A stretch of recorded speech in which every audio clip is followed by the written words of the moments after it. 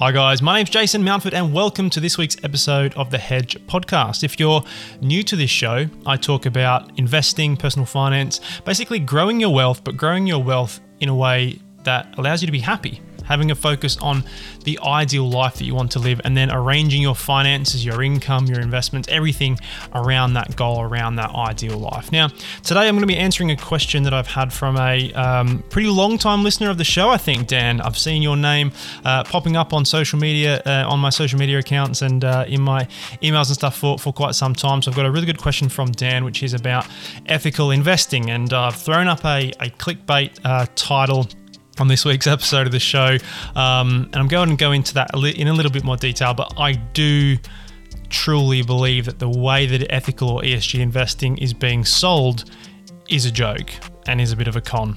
So I'm going to explain why I think that is. And also, if you missed what happened last week with the spring statement, Rishi Sunak's, the Chancellor's announcements, I want to very briefly cover that. I don't want to spend too much time on that because I'm sure for people like you guys who are into personal finance, into money, into all this kind of stuff, I'm sure you've probably had enough of it, right? But just on the off chance, I'm going to just very quickly go over the key points of what he announced, or rather what he didn't really announce last week. So to begin with, I'm going to dive into this question about ESG.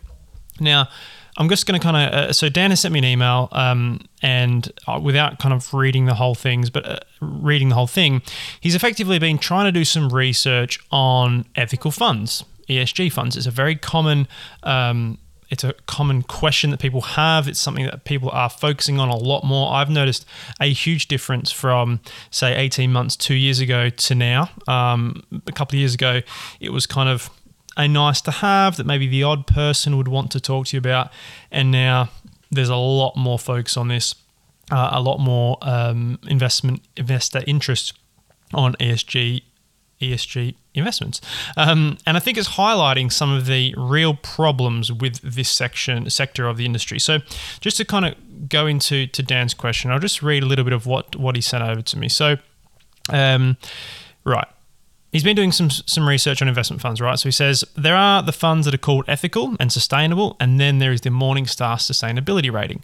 Some funds that aren't sustainable are rated higher by Morningstar than ones that are, and some funds that are called sustainable rate quite badly on the Morningstar sustainability ratings. That is, in a nutshell, the problem with, inverted commas, sustainable or ethical investments.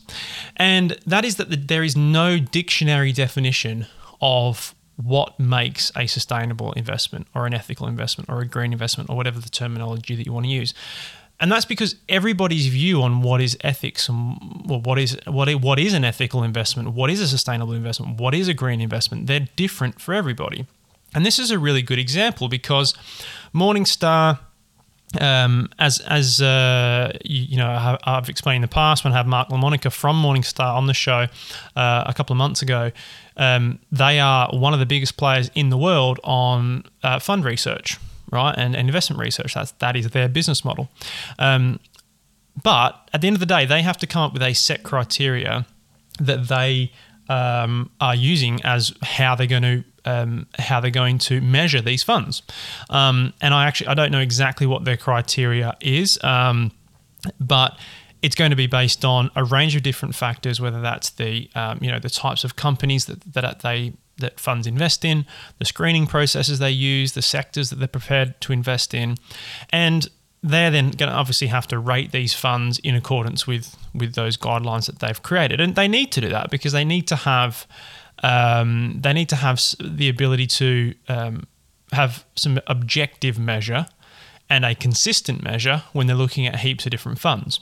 All right, so there's no point in having, a kind of finger in the air idea where they look at a fund and think, yeah, that feels quite sustainable to me, because then, what happens if it lands on a different team's desk next month for a different fund, or someone moves on to a different company and then the person who's in charge of rating these funds has a different view. So that they need to have those things in place. And then obviously, as a result of that, there are going to be certain funds that do quite well on the measures that they've set, and then there's going to be certain funds that do quite poorly. You've then got, as Dan mentioned in his question, you've got funds who are Not in all cases, but funds who are sometimes trying to take advantage of this renewed focus on ethical or sustainable investing. Because, the unfortunate truth of the matter is that for a lot of people, if you're looking at like your pension statement, for example, right, if you're looking at, you decided you want to do get some more focus on your pension, you want to make sure the investments are right for you, you might jump on there and have a look at the different investment options that are available. If you feel relatively strongly about moral, ethical, or sustainable investing, you see a couple of funds on there that are called the XYZ Sustainable Fund or the XYZ Ethical Fund, a lot of people are not going to go any further than that. They're just going to say, right, that's me. I would like to invest in an ethical or sustainable manner. Tick the box. I'm going to go with that fund, and not actually look what's inside that fund. So the unfortunate truth of the matter is that funds are marketing. They want more assets under management. The more money they get in the fund, the more they're able to charge they charge as percentage. So the more money they get in the fund, the higher their fees are in pounds and pence terms. So they want inflows into their funds. And this is a pretty easy way to do it. Whack sustainable on the name of your fund. Good to go. That's going to probably pick up some additional investment. Now, it might turn some people off as well. There's other investors who will do the opposite. They'll look down a list of funds, and if one says sustainable or ethical, they're going to say, no, I'm not bothered about that. Next. So it can work both ways. And I'm not saying that every fund does that, right? All I'm saying is that there's no set criteria from the Financial Conduct Authority, the government. Nobody has set a set of conditions or a set of regulations that a fund must meet in order to call itself a sustainable fund. So that is inherently the problem that Dan is coming up against, right? So he's got a fund that is calling itself the XYZ Sustainable Futures Fund, or whatever you want to call it. And Morningstar have had a look at that fund, and according to their criteria, they're saying, well, to our criteria, that's not a sustainable fund. You've then got other funds that perhaps even by chance, funds maybe that have been around for a longer time, or funds that just didn't want to have potentially turn people off the investments, haven't called it anything sustainable. They've just called it the, XYZ Equity Growth Fund or something like that. And actually they are meeting the conditions better for Morningstar. And again, it could just be by chance. It could be that, that investment manager is not investing, for example, in oil companies, not from an ethical standpoint, but just purely from an economic standpoint. There is a big drive towards electric vehicles and reducing the need for fossil fuels. And so from a purely economic standpoint, that's not a bad call for investment-wise. Even places like, in the Middle East, like Dubai, Abu Dhabi, a lot of those countries are focusing so heavily on tourism because they're worried about the future for oil. And they're not doing that because they care about the environment. They're really not. They're doing it because they want to make sure that once everyone's off oil, they still have plenty of money. And so it's basically a very, very complicated issue. And I think the problem is that we're trying to constantly, when it comes to things like the marketing of these funds, we're trying to constantly bottle that down into something that's really easily digestible. So it's a messy, messy part of the industry. And I don't think there's an easy solution. But for you, from an industry perspective, but for you as an investor, there is a more easy solution or straightforward solution. I won't say easy because it's still difficult to find out a lot of information, the real nitty-gritty detail on certain funds. But basically, the first thing you need to do, if you're interested in this type of investing, is work out exactly what ethical investing means to you. Because as an industry, I'm going to go back to what I've titled this episode. Ethical investing is a joke. It is. It's being sold. It's a marketing gimmick, and it is a way to try and get inflows into the fund. I truly do believe that in a lot of cases, and even big companies that are coming out saying we're only going to invest ethically, that is a way to get clicks on their website, to get people interested in investing with them. I'm not saying that we shouldn't try to be more conscious of the environment and conscious of ethical preferences. What I'm saying is that it's borderline impossible to be done in a efficient and proper way that meets the needs of a wide range of investors, which is what a fund needs to do. And I think it's the details are skimmed over to try and get people's money. So the first thing you need to do is work out what those preferences are for you. Now, again, I'm not going to sit here and tell you what's right or wrong. It literally comes down to your own how you feel about investments, and to kind of take that a step back to make it easier to think about and easier to kind of narrow down. Think about what's important to you in day-to-day life. So, when you're at the supermarket, what do you look for? Do you look for products that are use limited amounts of plastic? Do you look for products that are guaranteed to have had no slave labor, for example?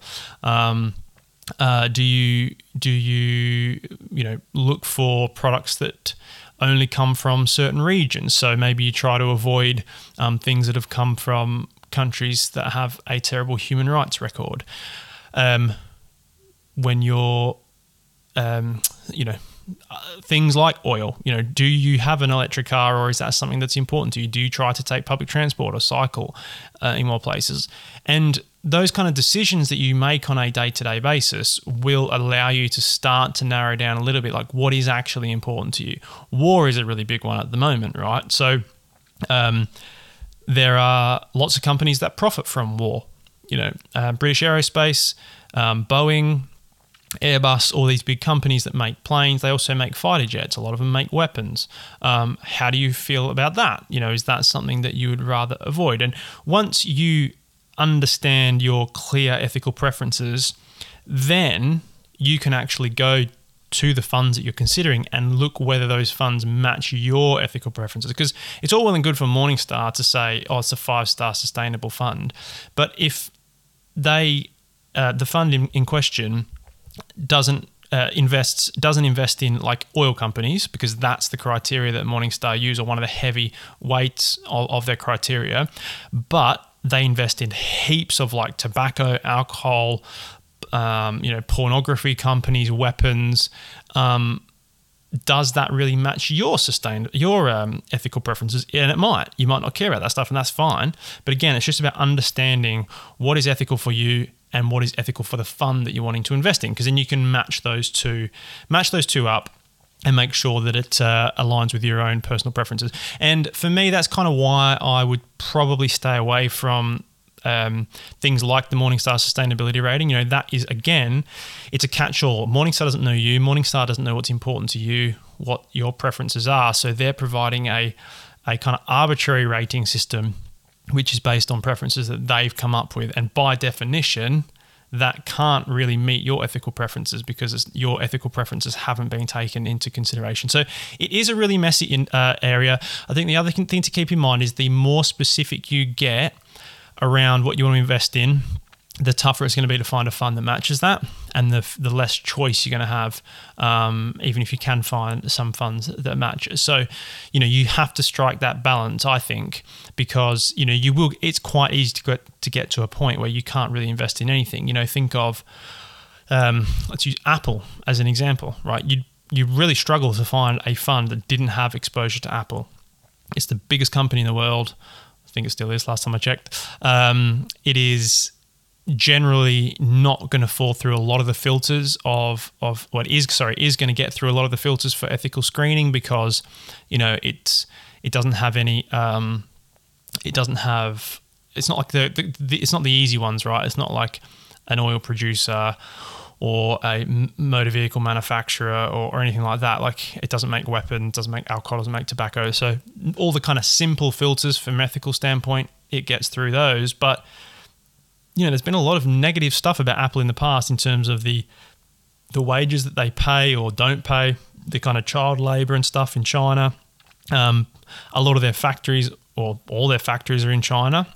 And again, China doesn't have a great record from a human rights record. They've had a lot of questions over how they're treating people. And again, if you extrapolate it that far, then most companies that manufacture stuff are going to be dealing very heavily with China. And if you have an ethical problem with the Communist Party in China, then that rules out most companies in the world, especially companies that manufacture things. So I guess it's just an example of, you are going to have to tread the line between having a pure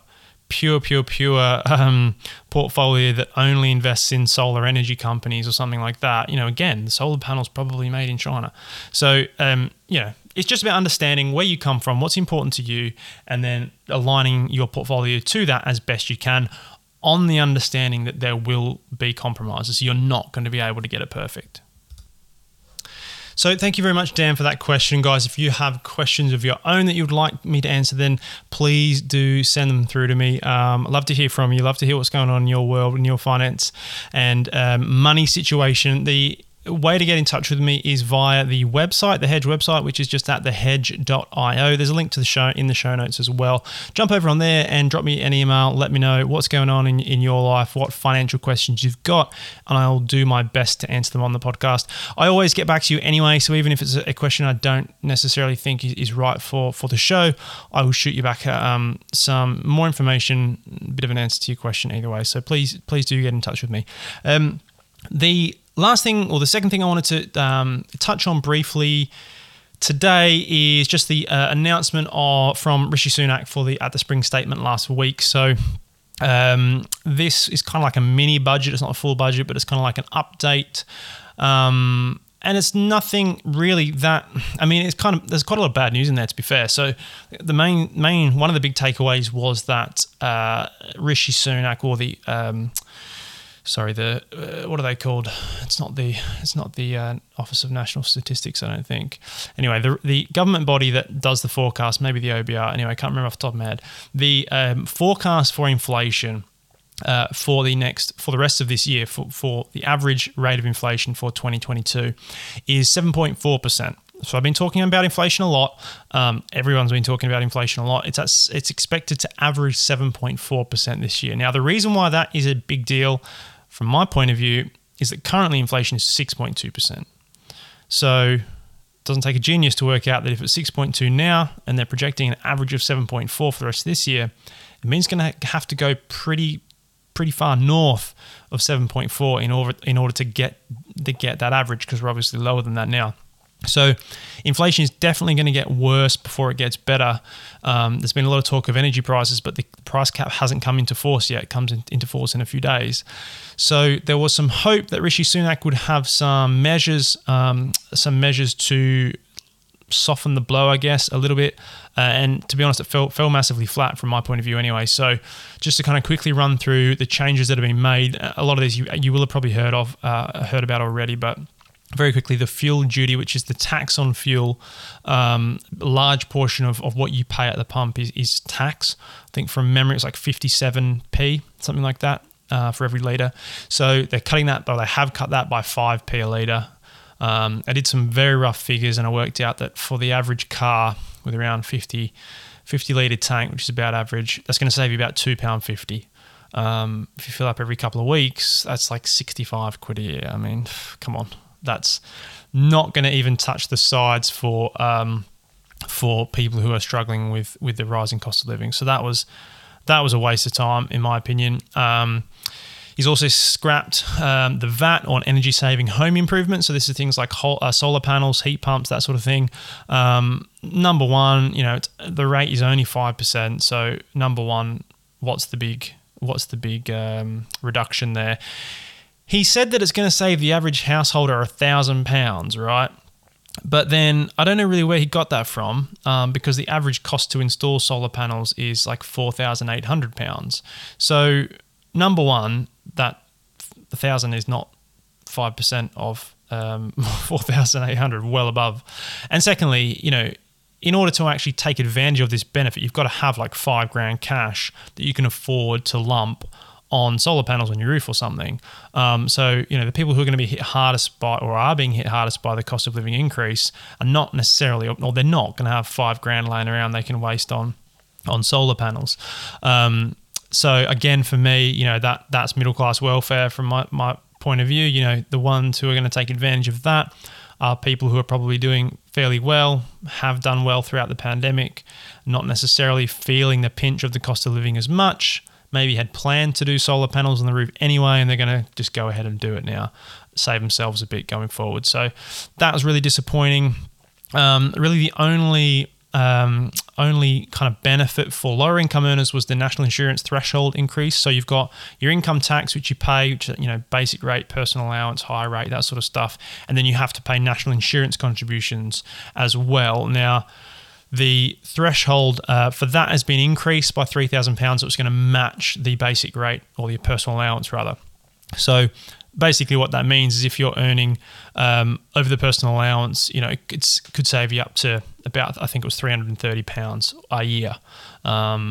So not nothing, but again, not a huge difference. And also it's important to keep in mind that these changes are coming off the back of an actual increase to national insurance, which is coming in the new tax year. So Martin Lewis threw some figures up on Twitter, and again, I should have looked this up before, but I think broadly speaking, if you earn less than $33,000 or around that £35,000 mark, you're going to be slightly better off after these new announcements in the spring statement.